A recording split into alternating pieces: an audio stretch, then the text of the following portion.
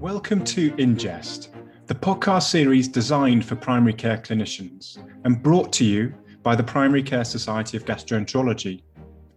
I'm Dr. Charlie Andrews, a GP in Somerset and also a GP with an extended role in gastroenterology at the Royal United Hospital in Bath. In this episode, I'm going to be talking to you about celiac disease, which is a topic that I find absolutely fascinating. As I've already mentioned, I am a GP, but I also have an extended role in gastroenterology, and I run an outpatient clinic at my local hospital, the Royal United Hospital in Bath.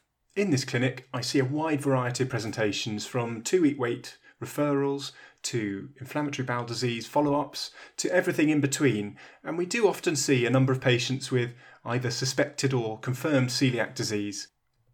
I would probably describe myself as a celiac disease geek. I find it an absolutely fascinating condition. I really enjoy educating people about it, and so I'm looking forward to sharing this learning with you today. This is a podcast that goes along with our iron deficiency anaemia podcast, where I spoke to Dr. Sophie Nelson. And the reason that there is a link here is that celiac disease is a reasonably common cause of iron deficiency anemia, and we should be checking for it in anyone who is found to be iron deficient, because around 3 to 5% of these people will actually have celiac disease. So it's a simple test that we can do in the community when we find that someone is iron deficient. Clearly, we'll probably want to be doing further investigations. However, a very useful initial test that we could do would certainly be checking for celiac disease. So during today's episode, I'm going to be talking about what celiac disease is, and then I'm going to talk about when to suspect the disease. Now, NICE have published guidelines on this, so you can look at NICE NG20 guidelines about when to suspect celiac disease. And if you have a look at these guidelines, I think you'll be struck by the number of situations in which we should be considering celiac disease as a diagnosis in our patients. So what we'll do is we'll talk through some of the gastrointestinal symptoms and the malabsorption picture that you can see in celiac disease. And we'll also talk about some of the really interesting non-gastric symptoms and signs that people may present with. We'll then finish off by talking a little bit about testing for celiac disease and talk about some of the common pitfalls in testing. And then also just touch on the latest update in terms of a non-biopsy pathway for celiac disease that was introduced in the middle of 2020. Now, before we launch into the nuts and bolts of this session, I just want to start off by indulging an interest of mine, which is the history of medicine, actually. I absolutely love understanding how diseases were identified and some of the thought processes behind it. So celiac disease presents us with a fantastic example of some of these incredible steps towards understanding a disease. Now, celiac disease has been known for many years, well, thousands of years, and was first described by Aristeas of Cappadocia when he described a condition that was called Coeliacos. And he described a disease very similar to what we might picture today with celiac disease. But really, no one knew why people developed this disease. And in fact, even moving into the 20th century, it was still unknown what was causing celiac disease. And at that time, it was seen more as a disease of children. And William Osler described a disease in which children between the ages of 1 and 5 developed a disease that was characterised by pale, loose stools, not unlike gruel or oatmeal porridge. He said that it begins insidiously and there are progressive wasting, weakness and pallor. And then he concludes by saying that the disease is lingering and a fatal termination is common. So this was seen as a potentially fatal disease, and actually the figures that we have from that time are that around a third of people with the disease actually died. And unfortunately no one knew why this disease happened, and many different diets were tried to prevent this diarrhea and wasting, such as an oyster diet that was tried in the 19th century. However, in around the 1930s, Dr. Haas carried out some research in Puerto Rico. So he looked at two populations within the country. So one of the populations had a high prevalence of celiac disease, and one population had a low prevalence. Now, the high prevalence group was found within the urban areas, and the low prevalence group was found within the rural areas. And he looked at this and thought, well, why is this happening? And he analysed the diet of both groups, and whilst he did recognise that there was a lot more wheat being eaten in the urban communities, he unfortunately made the incorrect link and looked at what the people within the rural areas were eating, which was primarily a diet based around bananas and fruit, and decided that bananas had medicinal properties in people with celiac disease. So he got so close, but unfortunately just failed at the last line. And so following his research, a lot of people were prescribed bananas for their celiac disease. So there are pictures of children with bunches of bananas as their prescription for celiac disease in the late 1930s and early 1940s. However, the link was finally made, and this was made by a doctor in the Netherlands, so Dr. Karel Dick. So he was a paediatrician, and he was working through World War II. Now, towards the end of World War II, in what was called the Hunger Winter, he was looking after children on the celiac ward, and he identified that during times of starvation, their diarrhoea improved, their abdominal pain improved, and actually their weight stabilised, and he was very surprised by this. He then found that when airdrops were delivered, so food was dropped in from the air in order to support the hospital population, generally from American aeroplanes, he found that actually their symptoms worsened, and he was identifying that something within those airdrops was making those children worse. And he looked at it and identified that it was likely to be wheat, so the diet was predominantly wheat-based when the airdrops occurred. And so following World War II, and after further research, he published a seminal paper on celiac disease diagnosis, identifying gluten as the trigger for those with celiac disease. And so our understanding of celiac disease ever since has grown as we've understood why people develop this disease. And actually, it's become the most well understood autoimmune disease that we know of. And because we know what triggers it, we have developed very effective serum biomarkers to test for the disease, such as IgA tissue transglutaminase antibodies. And we also know how to manage the disease. So we have a very good understanding of celiac disease. And I think that we have a number of clinicians, including Dr. Haas, who identified a dietary component, and Dr. Karel Dick, who identified the exact protein that was causing celiac disease, for our excellent understanding now. And now, following that little jaunt through the history of celiac disease, I'd like to move on to some facts and figures about celiac disease. Now, in the UK, we know that it is a common disease, probably more common than you expect.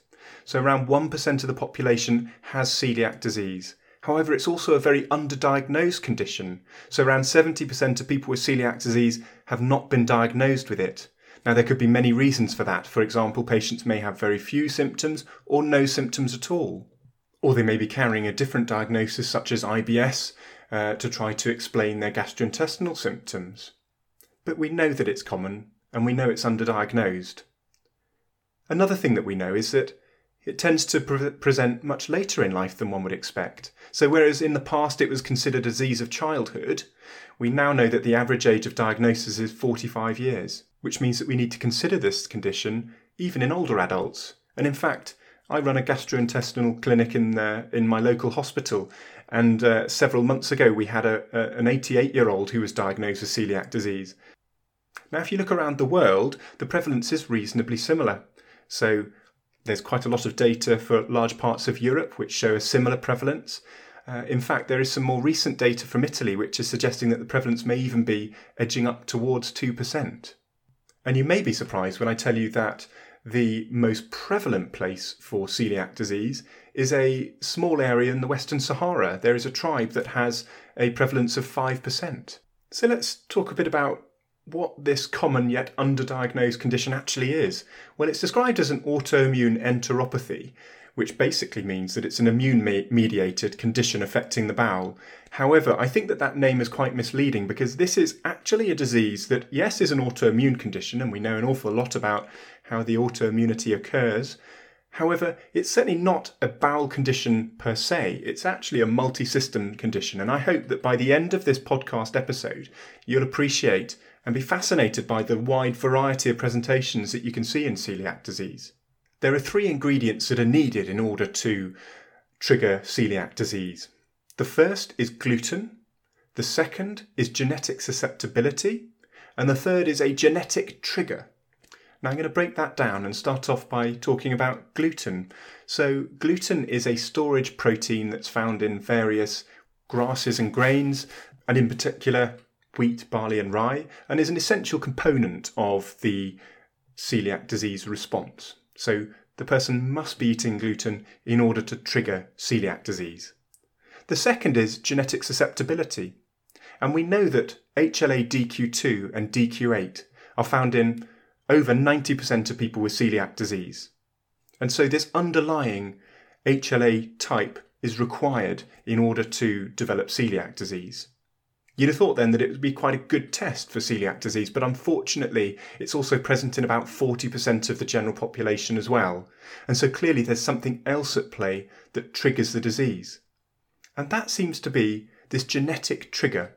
As with other autoimmune conditions, there is likely to be some sort of genetic trigger that leads to the disease to develop in people who are susceptible, who, for example, carry the HLA type that we talked about just now. And interestingly, there is a very close link between several other autoimmune conditions and celiac disease. So someone with type 1 diabetes or autoimmune thyroid disease or autoimmune liver disease has about an 8 to 10% risk of having celiac disease as well. So clearly there is some overlap in the autoimmune process occurring within these conditions. So now that we know some of the underlying causes of celiac disease, let's have a look at what's actually going on within the body when people develop celiac disease. So if we think about a patient who has celiac disease, who eats a very tasty croissant, for example, that's stuffed full of gluten, the croissant will reach the small bowel, where the gluten will be absorbed across the brush border. And it will then be broken down into peptides by tissue transglutaminase, which we're going to come across quite a lot later on. It will then be presented to the immune system. These peptides that have been broken down will be presented to the immune system, which in a susceptible individual with the right HLA type and with a genetic trigger that has brought on the disease, it will cause the activation of the immune system, and it will do two things. So the first is that it will activate our innate immune system. So if you cast your mind back to your medical school years, the innate immune system is our rapid response, recruitment of white cells, lymphocytes to an area, and it will cause inflammation within the bowel wall.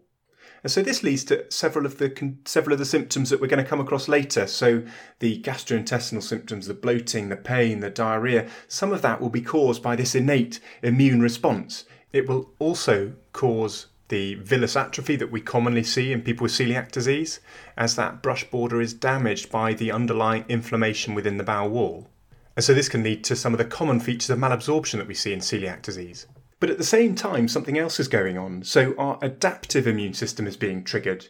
And this is the system that creates antibodies. So this is where it gets really interesting with celiac disease. And this is where that autoimmunity comes in. So antibodies targeted against gluten ingestion and the breakdown of gluten proteins will be created. So, for example, tissue transglutaminase antibodies will be created, and also gliadin antibodies, for example. And these will then circulate within the blood. This can cause symptoms and signs far distant from the bowel. So, for example, it can lead to conditions within the skin, which we'll come across later, and also the central nervous system. So we'll talk about that a little bit later when we're talking about when to suspect celiac disease. But this is really fascinating. It shows that this disease, whilst it does affect the bowel in many people, it actually is a multi-system condition, and we need to keep that in mind when we're thinking about celiac disease. So let's now think about when we should be suspecting celiac disease. And as I said before, NICE NG20 have very lengthy guidance on when to suspect celiac disease.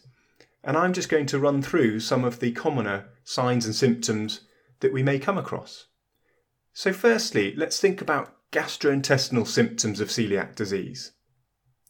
So these include abdominal pain, bloating and diarrhea. And in severe cases, this may be steatorrhea as a result of poor fat absorption. Now, you may have noticed that a lot of those symptoms are very similar to those of irritable bowel syndrome. And actually, a large study was carried out almost 10 years ago, looking at the entire GP database. And it was looking at people with a diagnosis of celiac disease. And it was trying to work out whether these people had carried a prior diagnosis of IBS before celiac disease was actually diagnosed. And it found that around 16% of people with celiac disease had previously been diagnosed with IBS. And it's understandable, the symptoms are very similar. But it does remind us that we need to be considering celiac disease in anyone who we are working up for irritable bowel syndrome. And so an essential part of your IBS workup should be a celiac screen.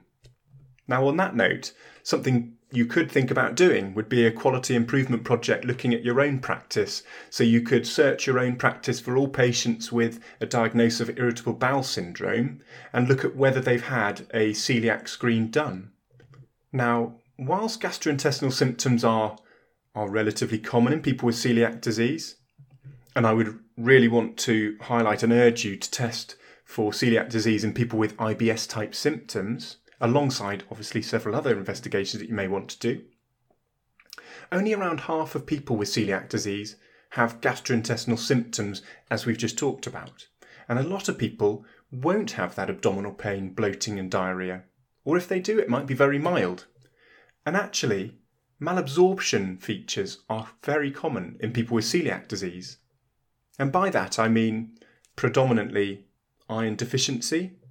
So you may find that a celiac patient presents with iron deficiency anemia, so they may be fatigued. So people who are very tired, we should be considering celiac disease in. And if you do find that someone is anemic, it's really an important test to do to try to identify whether celiac disease could be contributing.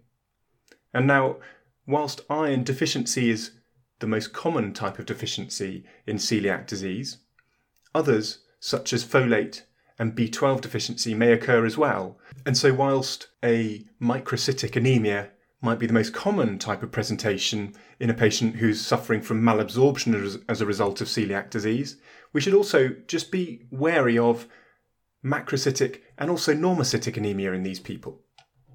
Easy bruising may be a feature of celiac disease in people who are not absorbing fat-soluble vitamins. Recurrent mouth ulcers are often seen. And let's not forget osteoporosis. So the vast majority of our calcium that we consume from our diet is absorbed in our small bowel. And if we damage that brush border as a result of celiac disease, then we can find that people struggle to absorb calcium and vitamin D levels may be low. So we should be considering this in people with unexplained osteoporosis. So we've now looked at the gastrointestinal side of this disease. We've looked at some of the symptoms that you might find and that obvious IBS overlap. And we've also looked at some of the effects of that villus blunting, that damage to the absorbing surface of the bowel as a result of the innate immune response, and how that can result in deficiencies in most commonly iron, but various other important vitamins and minerals. We're now going to look at this absolutely fascinating area of celiac disease, which is the extraintestinal features of the condition. As I've alluded to before, this is a multi-system condition, not a gastrointestinal condition per se. And this is because of the circulating antibodies found in celiac disease, predominantly that to tissue transglutaminase. Now, tissue transglutaminase is certainly found within the bowel. However, we now are developing a better understanding of this condition, and we now know that there is tissue transglutaminase expressed in various other tissues of the body, so in the skin, the reproductive tract, and the central nervous system. So if we break that down and we look at some of the skin manifestations of celiac disease, the main one we should be thinking about here is dermatitis herpetiformis. So because tissue transglutaminase 3, a subtype of tissue transglutaminase, is found within the skin, people with celiac disease can develop a very itchy rash, which is predominantly on the extensor surfaces of the legs and the arms and the buttocks. And it's extremely itchy, and although it may respond to a steroid to a certain extent, it generally won't go away unless that person stops consuming gluten. Around 90% of people with dermatitis herpetiformis will also have celiac disease, and a large number of them will not have any bowel symptoms at all. And so we just need to be a bit aware about itchy rashes and celiac disease. Now, thinking about the reproductive system, tissue transglutaminase 2 One of the subtypes is found within the reproductive system. And so we find in people with celiac disease who are undiagnosed, there is a higher miscarriage rate and also a higher unexplained infertility rate. And so in these circumstances, we should again be thinking about celiac disease. And finally, the central nervous system can be affected by celiac disease in some individuals. So a small number of people with celiac disease may develop peripheral neuropathy and something called gluten ataxia. So we know again that tissue transglutaminase, a subtype of this, is found within the central nervous system. And so those circulating antibodies can interact with these and cause this ataxia. Now, in Sheffield, they looked at a large group of patients who had unexplained ataxia, and they tested them all for celiac disease. And they found that actually quite a large proportion of them tested positive for serum biomarkers of celiac disease. And actually putting them onto a gluten-free diet did seem to help a proportion of these people. And so we understand now that celiac disease can cause gluten ataxia, so generally a lower limb ataxia. And so whilst this might be a rare presentation, again, it's important for us to understand that this condition is certainly not one just of the bowel. And obviously it can cause significant symptoms elsewhere. So now that we've looked at some of the gastrointestinal signs and symptoms, the features of malabsorption as a result of the disease process, and we've also looked at some of those fascinating extraintestinal features of the disease, let's think a bit about some of the at-risk groups when we should really be thinking about celiac disease. And NICE does recommend that in these groups we do consider testing for celiac disease. So for example, if patients have a first-degree relative of celiac disease, they carry a 10% risk of having the disease themselves. And so we should really be testing for first-degree relatives of those with celiac disease. And actually, if you diagnose someone with celiac disease, it's probably an important message to give to them that they should think about their first-degree relatives being tested as well, because it's possible, a 10% risk, that they could also have the condition. We should also be testing people who have other autoimmune conditions, such as type 1 diabetes and autoimmune thyroid disease, as I mentioned earlier. And there are a couple of syndromes, so Down syndrome and Turner's syndrome, where we should be considering testing for celiac disease as well. Now finally, let's just think about that presentation in infants and children. So an infant might present with celiac disease when they are being weaned, and they may start to falter in their growth. And that could be a sign that we should be checking them for celiac disease. And in particular, if there are other risk factors present, such as a family history, you definitely want to be looking at and thinking about celiac disease. Now in teenagers, it's important to think about celiac disease in those who have short stature and delayed puberty.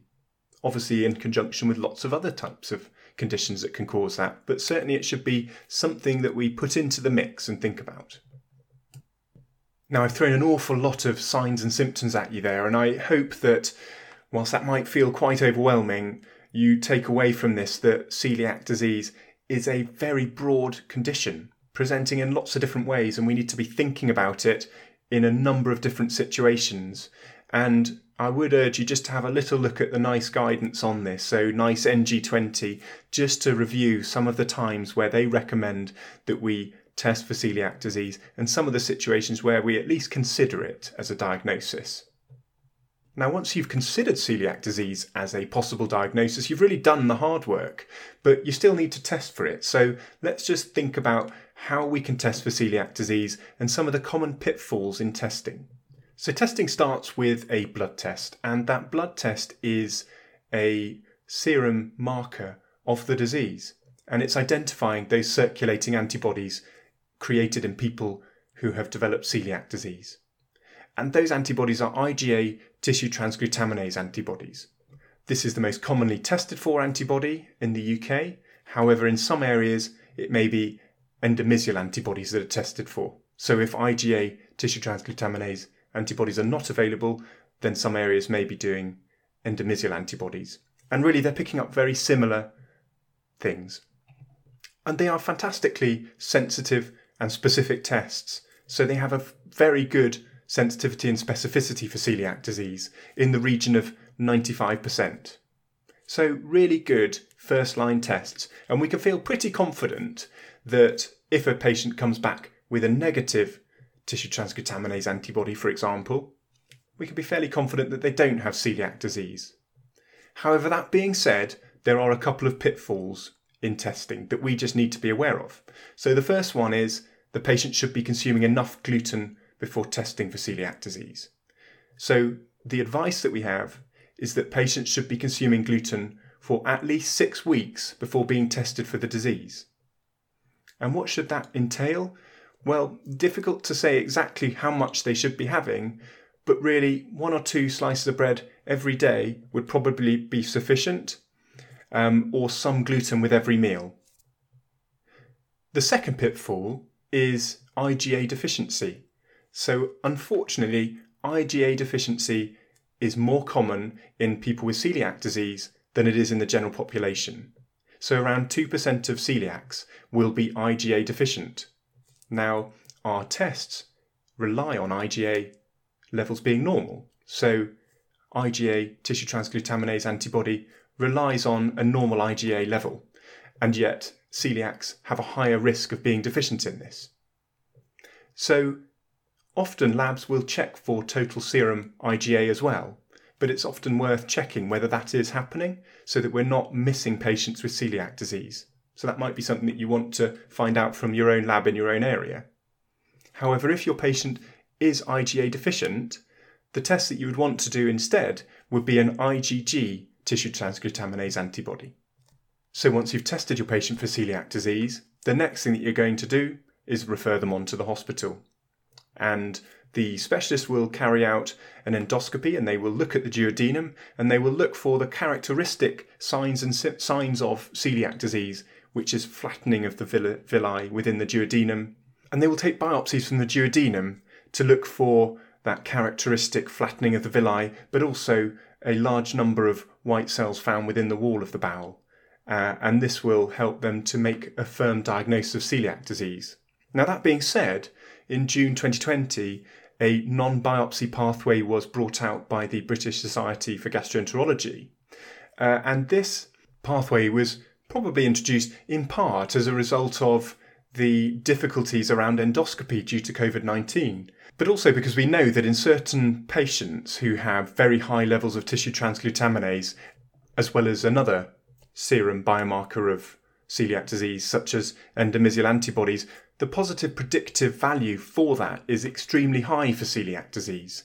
So the guidance states that in people who are under the age of 55, who do not have any red flags that need to be investigated further, who have a tissue transglutaminase level greater than 10 times the upper limit of normal, as well as being endomysial antibody positive, a diagnosis of celiac disease can generally be made without a biopsy. There's a very good paper that was published in 2020 looking at the positive predictive value of this pathway, and it found that the positive predictive value for patients who fulfilled those criteria that I've just mentioned was 98%. So a very robust pathway. I know that in the area where I work, the diagnosis is still made by the gastroenterologist. So, for example, if I have a patient with a raised tissue transglutaminase, I will always refer on to the gastroenterologists, and they will decide whether a biopsy is required or not. So I would urge you to familiarise yourself with the process in your own area. Now, if you've made it this far, thank you very much.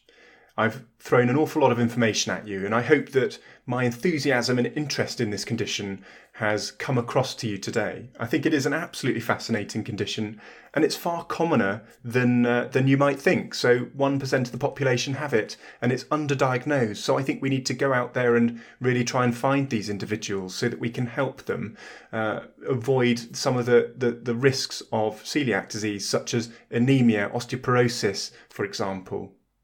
I hope that another key message that's come across is that the presentation of celiac disease is so varied, and it's certainly not a condition just of the bowel. However, having just said that, so important that in anyone with IBS type symptoms, if we are working them up for a diagnosis of IBS, that we check for celiac disease.